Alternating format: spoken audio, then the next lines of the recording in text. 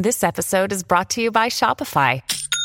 Forget the frustration of picking commerce platforms when you switch your business to Shopify, the global commerce platform that supercharges your selling wherever you sell. With Shopify, you'll harness the same intuitive features, trusted apps, and powerful analytics used by the world's leading brands. Sign up today for your $1 per month trial period at shopify.com/tech, all lowercase. That's shopify.com/tech. Another day is here, and you're ready for it. What to wear? Check. Breakfast, lunch, and dinner? Check. Planning for what's next and how to save for it? That's where Bank of America can help. For your financial to-dos, Bank of America has experts ready to help get you closer to your goals. Get started at one of our local financial centers or 24/7 in our mobile banking app. Find a location near you at bankofamerica.com/talktous. What would you like the power to do? Mobile banking requires downloading the app and is only available for select devices. Message and data rates may apply. Bank of America NA, member FDIC. Your computer makes thousands of connections every day. Just like the one it's making now to deliver you your audio content. Why not unlock some little connections of your own? Pick up a box of Cadbury Heroes today, stay at home, and share them with your family or friends. Sometimes it's the little things that bring us together. So I started twerking last night. Dunno, just did. Was listening to the Radio Wolfgang app. Downloaded it, listened to it, real cool, you know. And the urge just took me to twerk. No, I was terrible, obviously. Come on. You could get caught in the cold, But what about the city of the day after tomorrow? Say the year 2000. I think it will be completely different. In fact, it may not even exist at all. Oh, I'm not thinking of the atom bomb and the next Stone Age. I'm thinking of the incredible breakthrough which has been made possible by developments in communications. On your mark, get set. We're riding on the internet. Cyberspace set free. Hello, virtual reality. Interactive appetite, searching for a website, a window to the world, got to get online. Take a spin, now you're in with the techno set. You're going surfing on.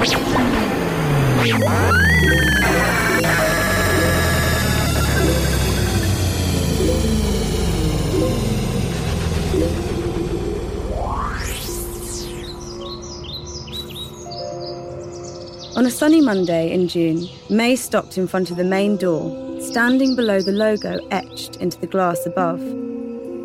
Though the company was less than 6 years old, its name and logo, a circle surrounding a knitted grid with a small C in the centre, were already among the best known in the world. I hear all that. I'm going to go to a gentleman here who wants to make a comment, and then we're going to look at some technology, some pictures and video of technology. Yes, sir. Yes, adding some substance to what he's talking about. I'm an internet service provider here in Dallas, Texas. Well, wait a minute. Before you say that, you've got to tell us before we look at this video, what is an internet? It's gone from something people were very skeptical about to something that's all pervasive and really integrated into our everyday lives. Your phone is getting smarter every time you touch it as you get dumber about it.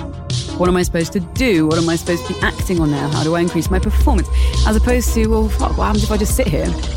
We are psychological beings, study of mind and behaviour. You can't escape that. And so when you sit in any space, that will affect your mind and your behaviour. So design of offices, management of offices will impinge on your personality and the way you act in one way or another.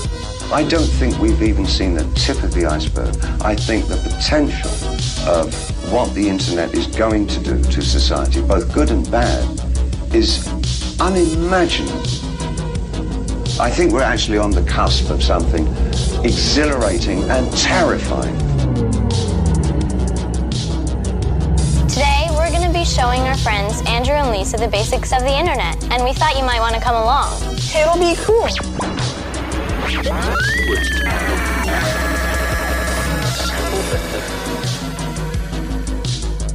It will be cool. Hello and welcome to Science-ish, the show that unpicks the science within a work of fiction. I'm Rick Edwards, joined as ever by Dr. Michael Brooks. Hello. And that, weirdly, might be the only contribution that Michael makes during this episode of Science-ish, because we're going to be talking about The Circle by Dave Eggers.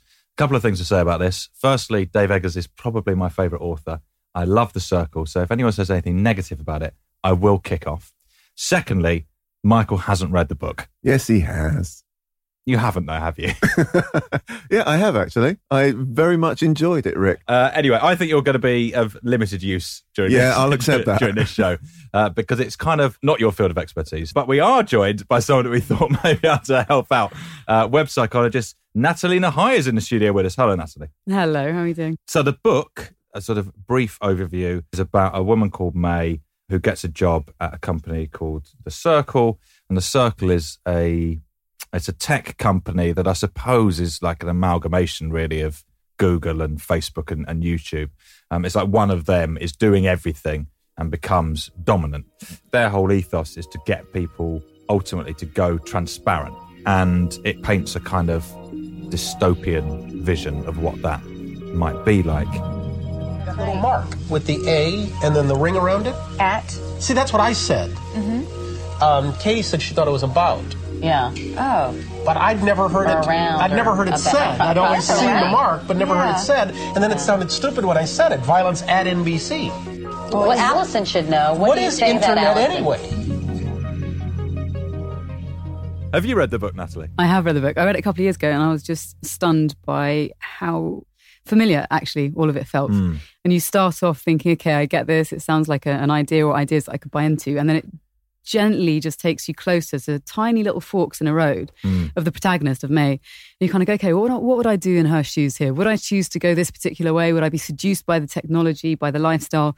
And I think what I found interesting was the number of times I said yes in my mind. And there comes a point later where you kind of go, oh, fuck. When you look at it from afar, you could say, okay, well, there's some Orwellian principles that are sort of fleshed out. But when you're going through it as a journey, it actually feels like something very familiar that we could all be seduced by. And I think that's the beauty of the book, that it does make you reflect and see that it's not a binary thing, this dystopian future that we could build, that it's something that's incrementally achieved. So we always ask 3 questions. I think we need to start with how all-encompassing I think the internet is and how it affects all of us, and how our online identities and our offline identities have a tendency to kind of seep into one another. So the first question is, who am I in the age of the internet and social media? And I guess this is about the curation of your own image, isn't it, Natalie?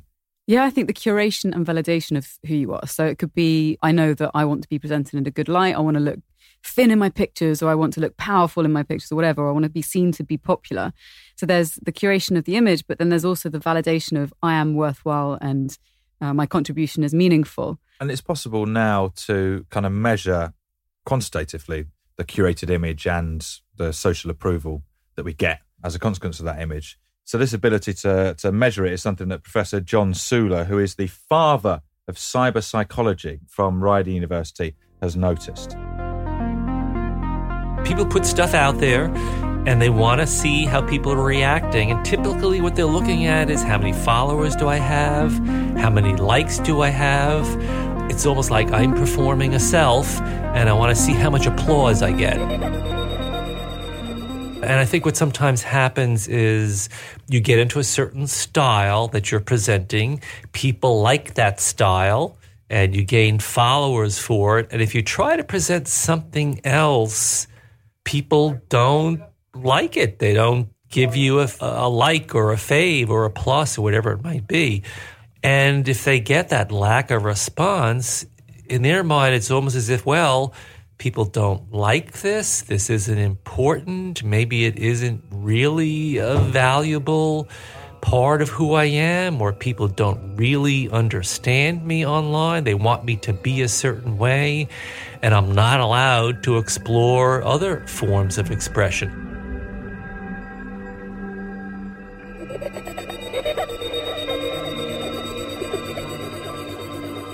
Are you reluctant to express yourself because you fear your opinions aren't valid?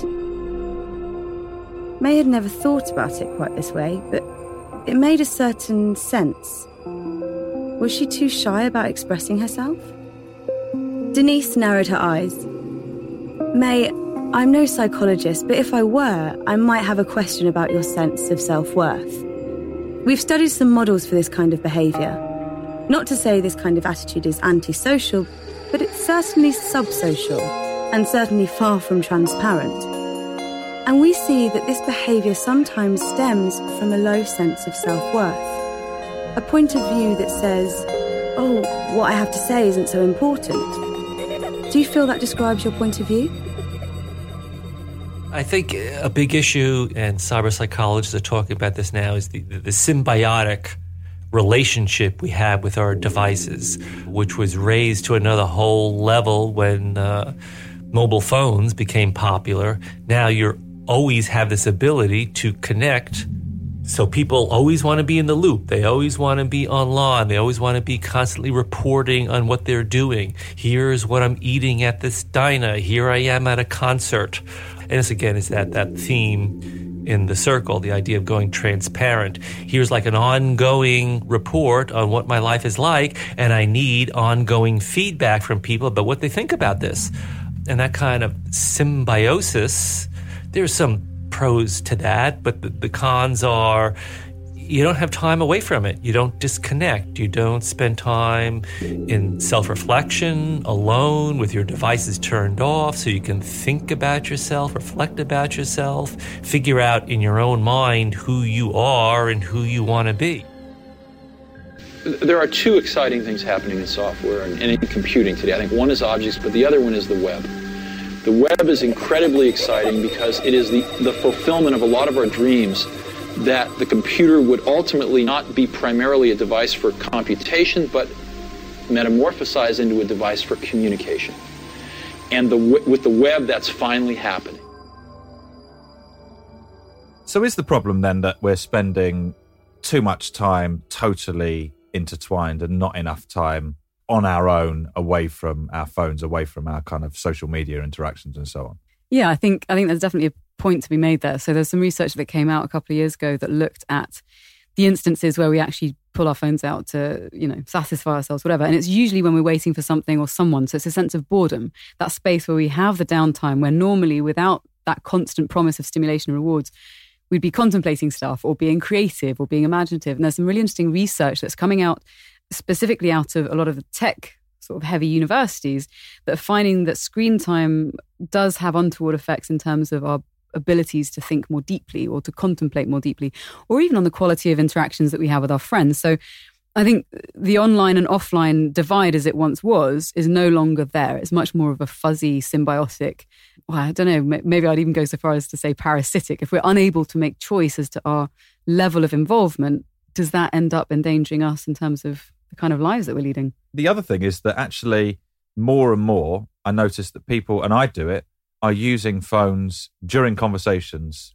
in person. So we would be sitting around this table having a chat, and one of us quite possibly would have a phone out and occasionally check in with it. Yeah, yeah. That feels like a very new phenomenon. Like we don't give our undivided attention to a conversation. And we haven't worked out the rules for it, have we? No, so nobody knows what's acceptable and what isn't.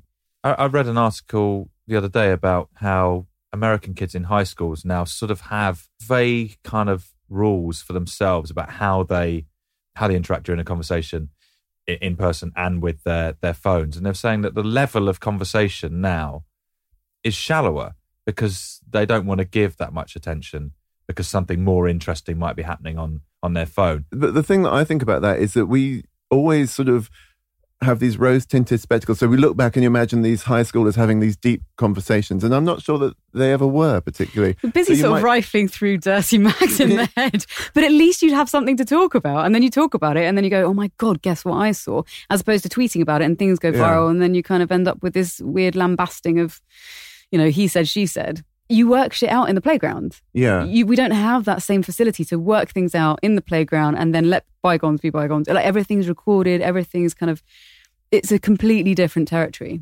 There's also this idea that you can kind of be ranked online. You can kind of gauge how you're doing, how the image that you're putting out there is stacking up against other people.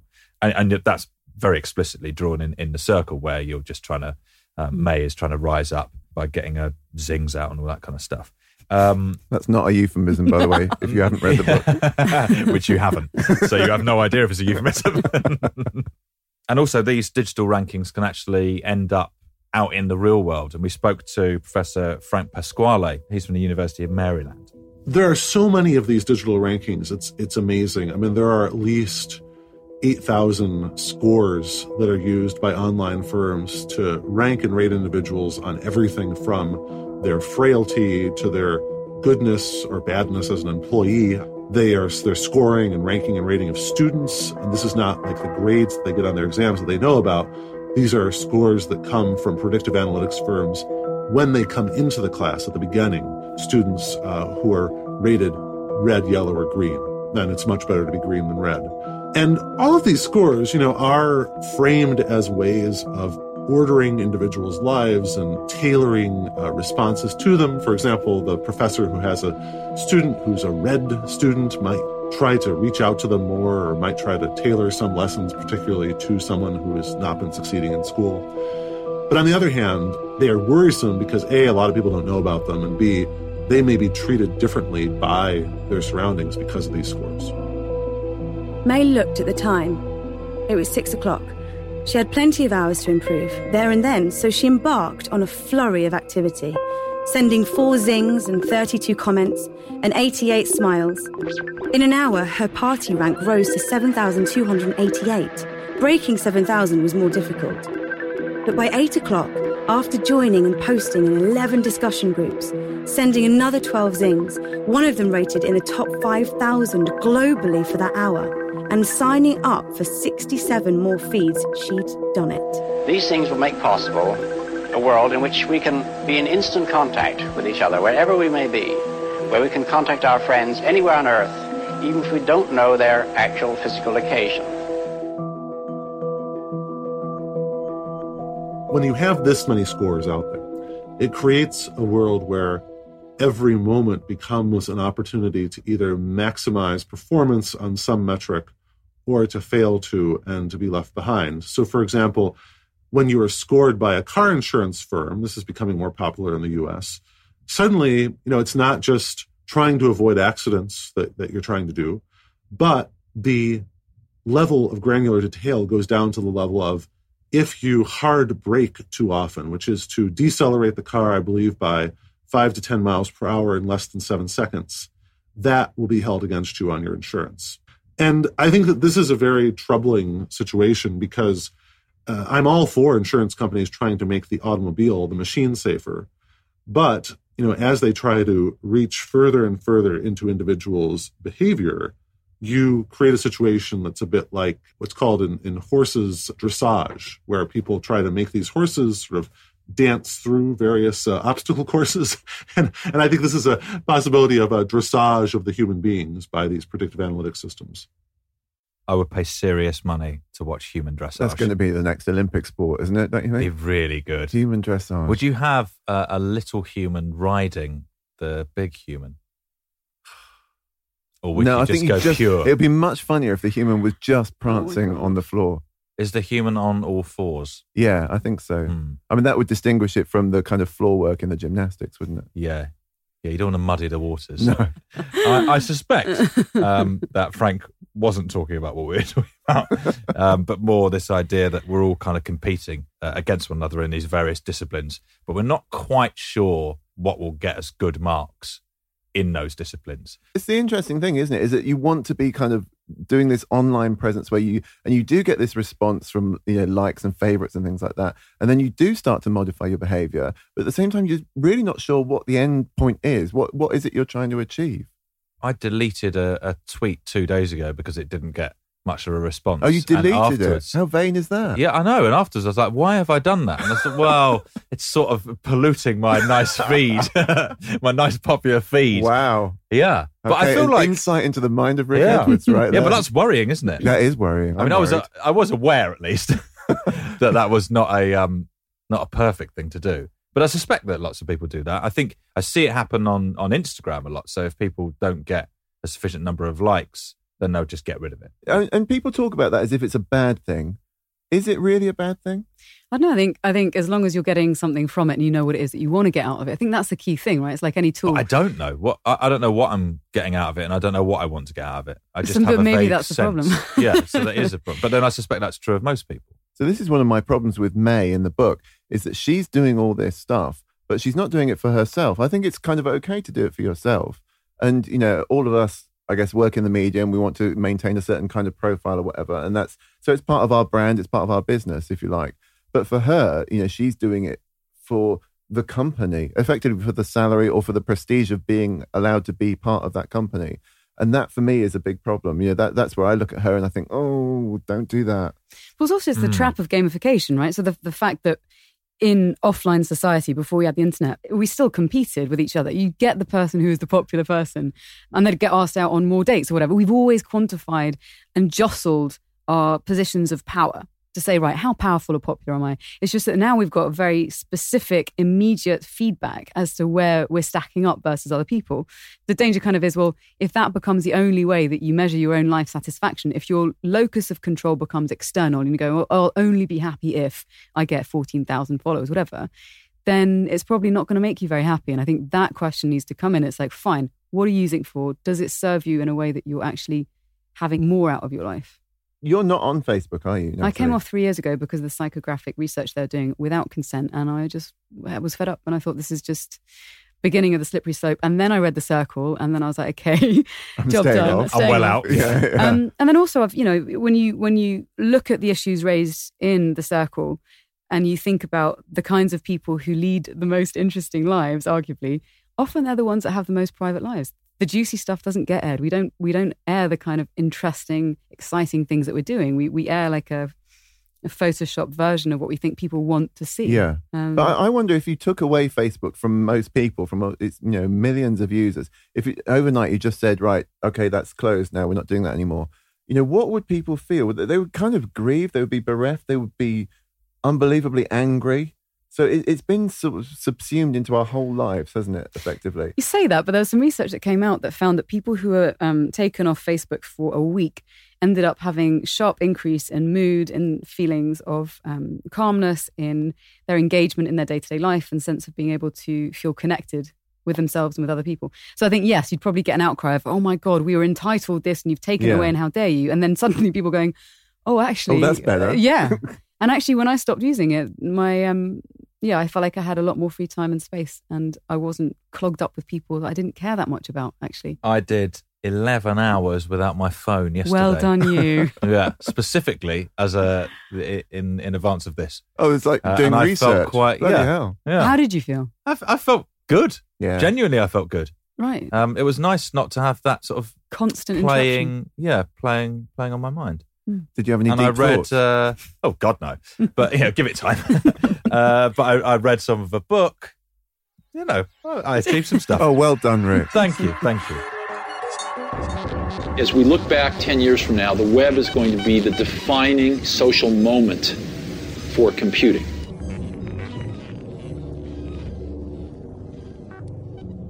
It's not just the tech that is affecting May. It's also her environment. So the fact that she is consumed by working with this organisation and for this organisation, and they set it up in such a way that you can just sleep there, and then that will improve your ranking and so on. That the office has a very big part to play in her life.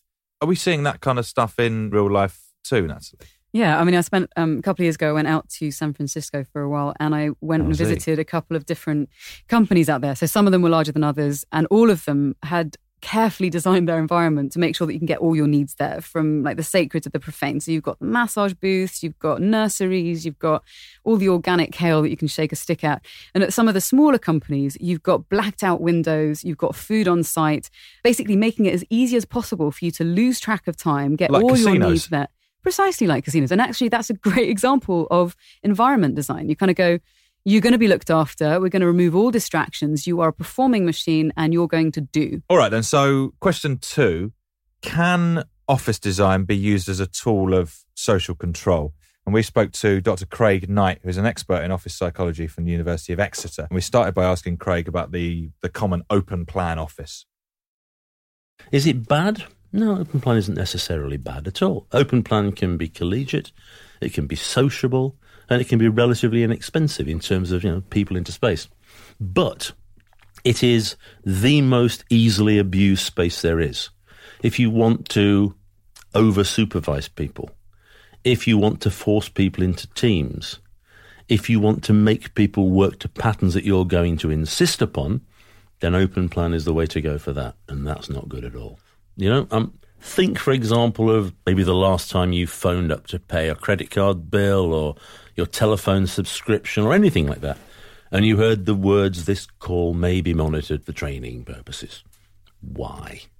Why do we monitor the people at the bottom of the food pile? When was the last time you phoned your bank manager, your accountant, maybe you, and heard "This call may be monitored for training purposes"?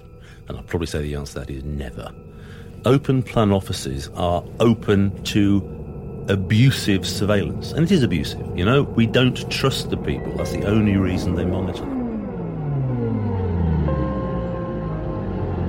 We want this to be a workplace, sure, but it should also be a human place. And that means the fostering of community. That's one of our slogans, as you probably know. Community first. And you've seen the signs, they say humans work here. I insist on those. That's my pet issue. This isn't a sweatshop. We're a group of the best minds of our generation. Generations. And making sure this is a place where our humanity is respected, where our opinions are dignified, where our voices are heard. This is as important as any revenue, any stock price, any endeavour undertaken here. The best space is a space where you can realise something of your own identity. What you don't want is to have an identity imposed upon you. That is the worst kind of space. And to go a stage further for the benefit, if you let people choose their identities as a group, then what you find is you get stronger group identity, people choose together. And because the company has trusted that group to make that decision, you then get an organisational identity that is congruent and not opposite with the group identity. So it all works virtuously. The Google space, the Red Bull space, the Microsoft space, how does that work? It's better, but it isn't best. And you'll often find that Google turn around and hold themselves up as paragons of office design. They are not. What they're doing is they're providing a far more psychologically engaged space than the Lean or the Six Sigma or the Spartan type of environment where there is nothing to do except work. And that makes a massive difference. It really does. But it's not best. There's no identification of your own identity. You're working under an infantilized identity, if you like, that Google are imposing on you. And you join that because you like the Google tribe. You are a Googler, right? That kind of thing. And also, if you think about those spaces, what you tend to get is you get little trolleys you can whip up and down corridors on. You get football tables. You get fridges that have beer in so you can sit and watch the football. It's all a bit Luddist. So who designs those things? Who imposes them? And we can always, in terms of productivity, we measure this very closely, we can always beat a high expensive design space with a space that people have developed themselves.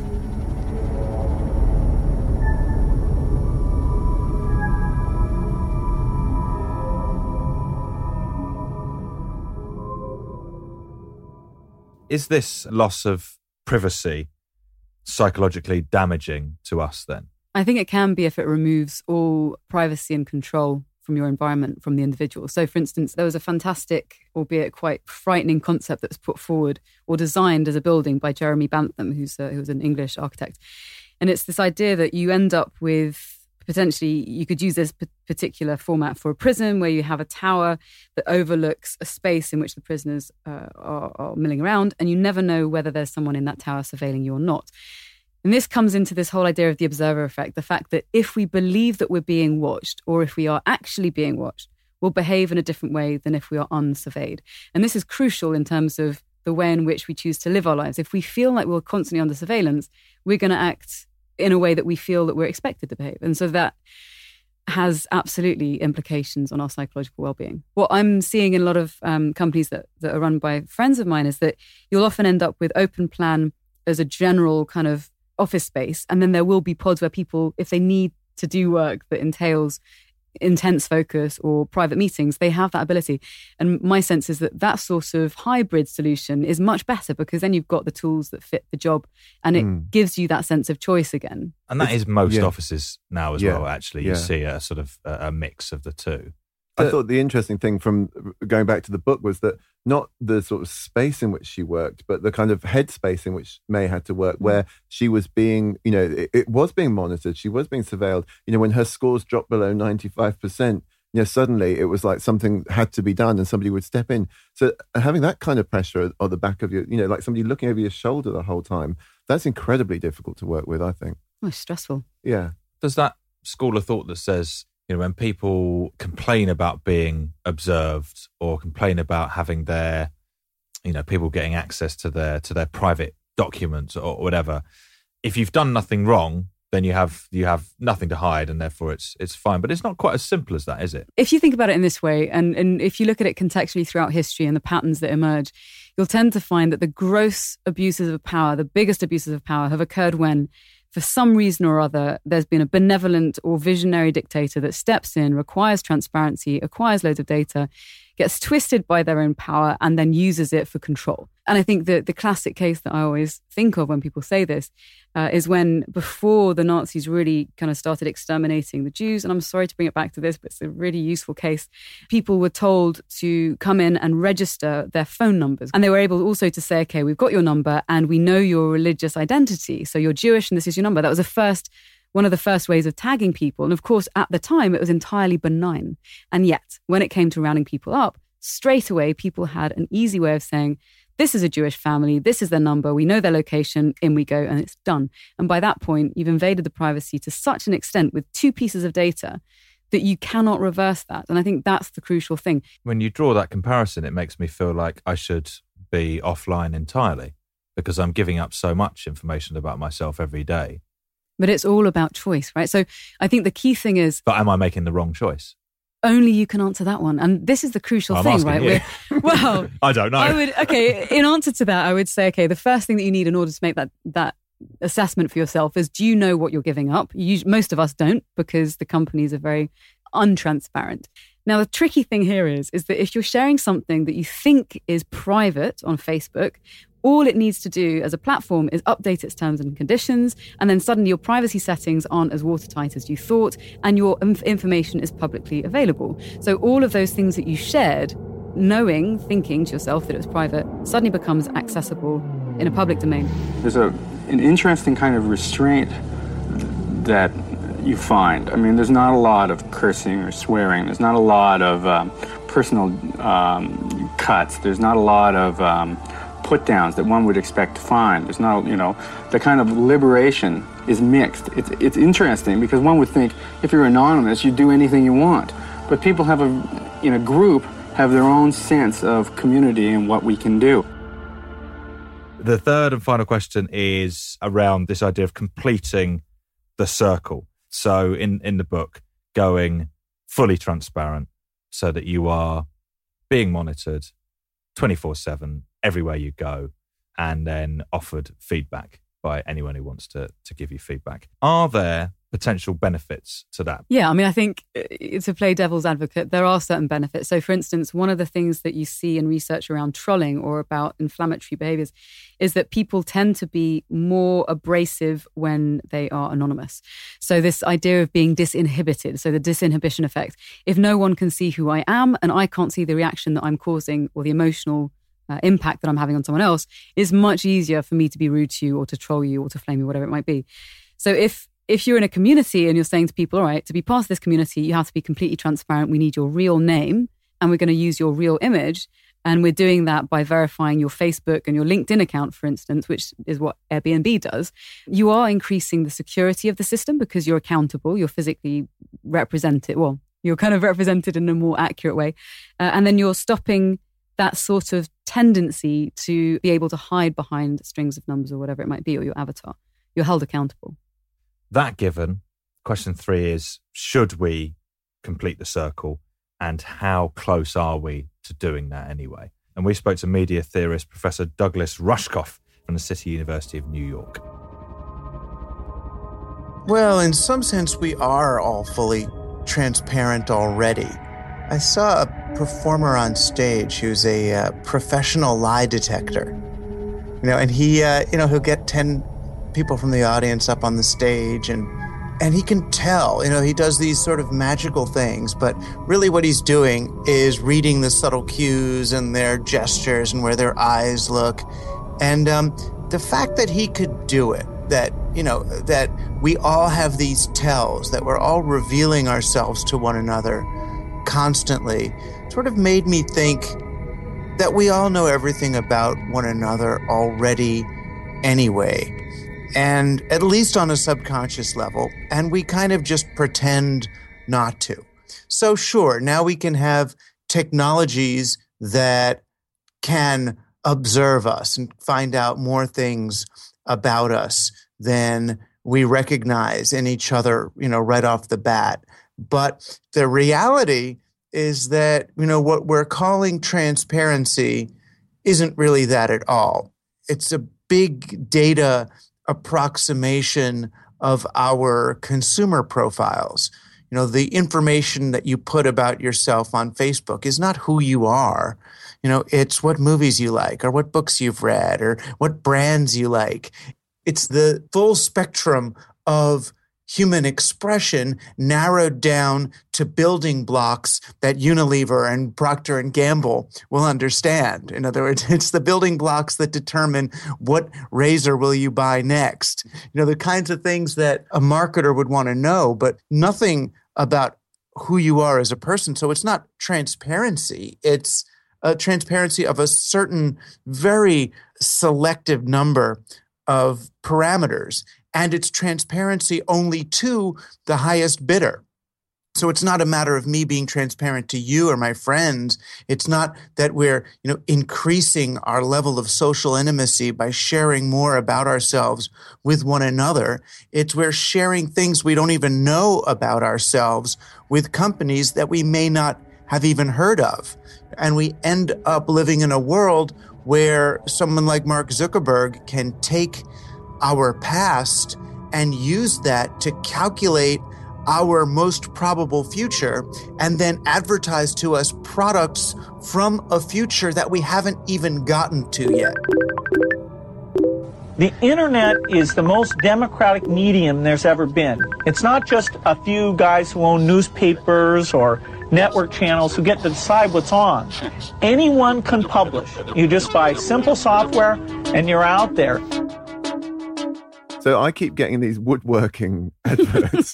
Do you? I once clicked on something came up on Facebook or Twitter, I can't remember which, and it was like one of these things where you can build a bench that then turns into a picnic bench, and you can just lever it over, and it's amazing. And I clicked on it. I thought, oh god, that's amazing really cool. Isn't the right word. It was clever design. So now I get 17 a day woodworking projects to do. Have you ever done one? No, just do one. Stop fighting it. So this is obviously going to be my future. I'm going to sit doing woodwork. No more books. No more talks. Just you and a saw. This targeted consumerism, how accurate is it? Like when Douglas is there saying that Facebook can kind of work out your most probable future. How good is it now? Let's imagine that you are buying a present for your sister and she's just had a baby and you're looking for nappies. And so you're talking about on Facebook with your sister and you're maybe sending her a couple of emails or maybe you've searched for it on Amazon. Now, this is in your life an anomalous search that you're making. Yeah. You don't need the nappies yourself, I hope. You're not using it for anyone else. It's just for your sister for a one-off. And what's interesting, which is what Michael was referring to earlier, is that all you need to do is make a certain level of interest or interaction in a particular item, and then you start getting bombarded. So I think we're not at the stage where algorithms are able to actually detect these anomalous searches. The thing that worries me is about the sort of level of transparency being unequal. So as we get more transparent, these companies that are harvesting our information are getting no more transparent. Is there anything that we can do about that? Yeah, I mean, I suppose it depends on how extreme you want to get. If you don't mind all of your data being given away, whatever, then fine, use whatever you want. If you're at the other extreme, and I know that some people who are, then don't use any massive social platforms. And actually, you're seeing this in younger people. I think mostly for the reason that no kid wants to be on the same platform as their parents.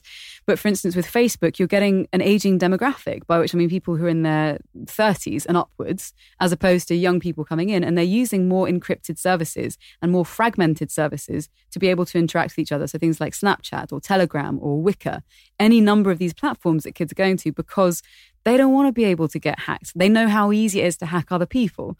And so it's very easy for us to get panicked by all of this stuff. And the potential for bad is absolutely there. And it's so important that we spell it out. But at the same time, if we spell it out, we kind of go, okay, we definitely don't want that to happen. How do we rein stuff in and then make the choices that we need? And so I think depending on your level of paranoia or your level of wanting privacy, you can make choices increasingly easily as to how you want to interact online. I think it's really interesting from a sort of evolutionary psychology point of view now. We've always lived in big groups as human beings. We've always actually been transparent pretty much, haven't we? You know, you live in a village. Everyone knew everyone else's business. You know, there was no hiding or not hiding very much. You always knew that, you know, whatever you did, somebody would know about it.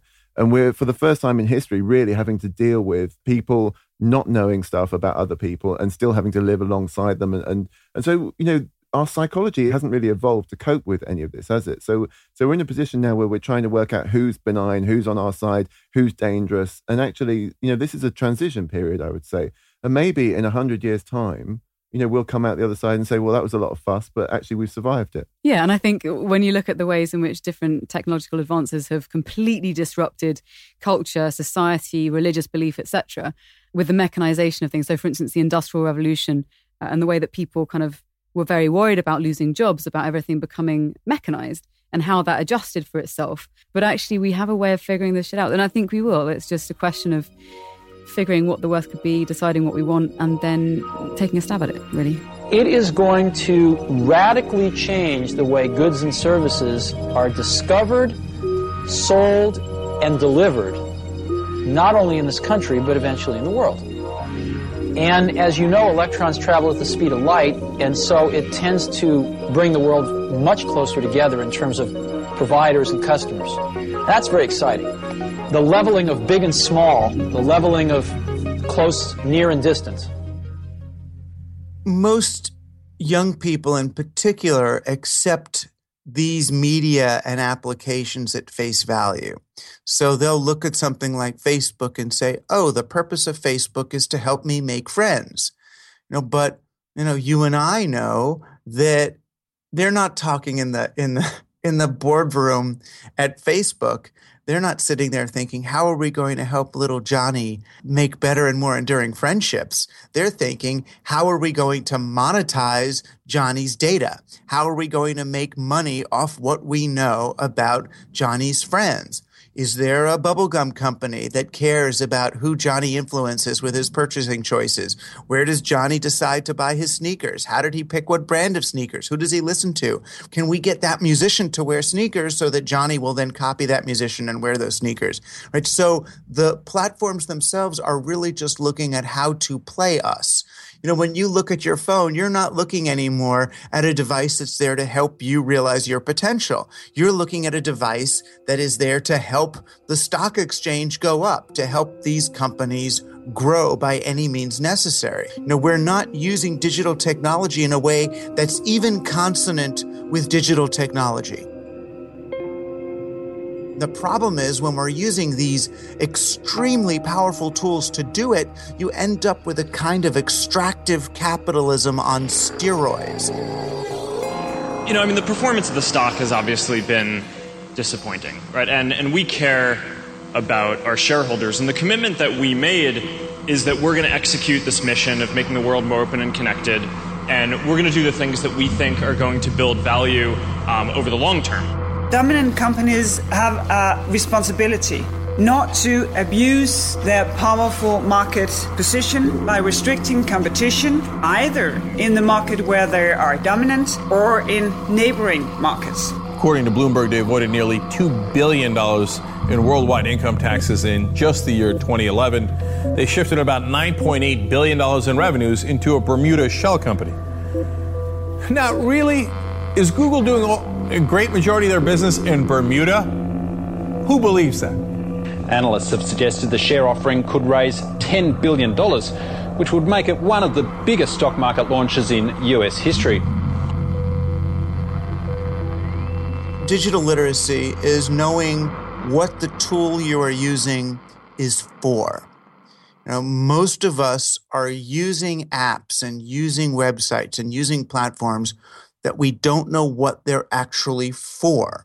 So if a person's using Uber, he might think, oh, Uber is here to give me a part-time job, or Uber's here to help me get a taxi. That's not what Uber's here for. Uber is here to replace the logistics of the real world with algorithms and robots. The drivers are just doing research and development for a company that really doesn't care about taxis at all.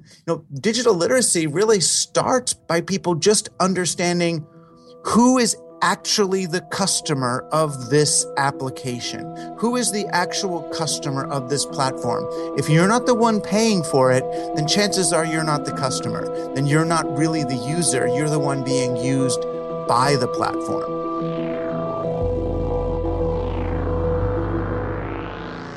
I'm actually quite a fan of Uber. I mean, I think that the thing that I find problematic about a lot of these systems is the tracing of everything that we're doing. So for instance, with Uber, there was, I can't remember when it was last year sometime, the fact that you could hack into it and trace where people were going to and from work. So for instance, journalists or people who are vulnerable, who need protecting. So I think that's kind of the element of these new exciting systems that are problematic for me. So if there was a way to sort of get rid of that, or to at least encrypt that kind of information, that could probably solve it. But of course, with Uber, part of the joy of it is that you can track where you're going and you know how long it's going to take. I certainly feel safer because I know exactly who the person is, what the number plate is. I can send that to whoever's waiting for me at the other end. It's about figuring out what the relationship is that you're entering into and then whether that's valuable enough on all sides for it to be useful. That's the heart of digital literacy, really, isn't it? Yeah. Just understanding what the transaction is. So what's the tool? How's it being used? Do I get enough value for this? Is this exchange fair? And that's it. And that's going to look different for everyone.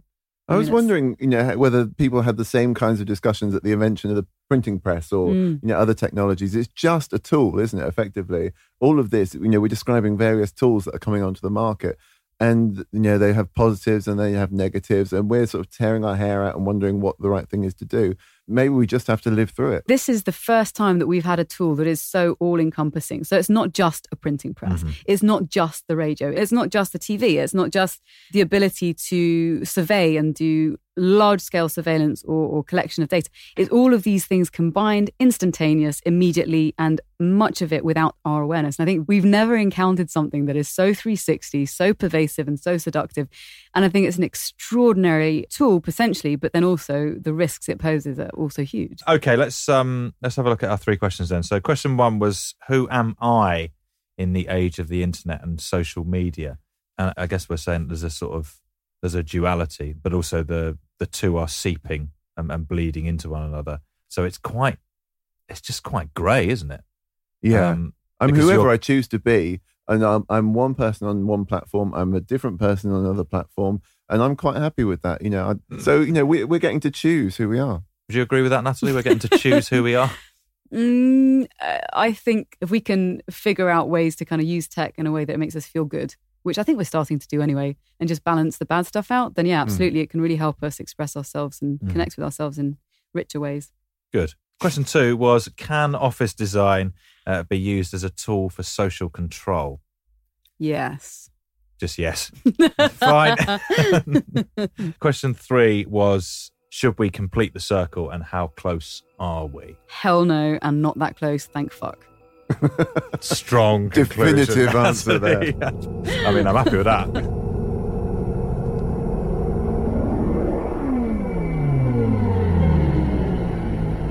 Folks, we're at the dawn of the Second Enlightenment. And I'm not talking about a new building on campus. I'm talking about an era where we don't allow the majority of human thought and action and achievement to escape as if from a leaky bucket. He turned again towards the screen and read it, inviting the audience to commit it to memory. All that happens must be known. May leaned towards Annie. This is incredible. The audience was standing now. The applause thundered through the room. May rested her head on Annie's shoulder. All that happens will be known.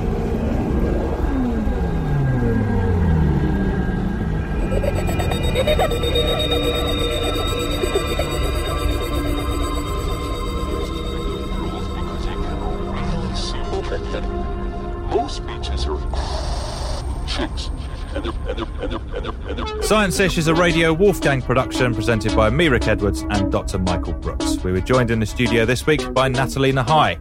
The producers were Hannah Walker-Brown and Max Sanderson. The researcher was Cormac McAuliffe. This episode featured Professor John Sula, Professor Frank Pasquale, Dr. Craig Knight, and Professor Douglas Rushkoff. The executive producers were Ellie DiMartino and Harry Watson. And that is how you read. You guys are so brutal to each other. Oh my God. We sort of love each other. Sort of. Mm-hmm. Our best ever Sky Black Friday offer is here. Get Sky Q with the TV you love all in one place. And ultra-fast Sky broadband for our best Wi-Fi all around your home. Plus, you can choose from Sky Sports or Sky Cinema. All for just €55 a month for 12 months. Don't miss Sky's best ever Black Friday offer. Just search Sky Black Friday. New customers only. Availability subject to location. Minimum term and further terms apply. For more info, see sky.ie/speeds. Offer ends November 30th.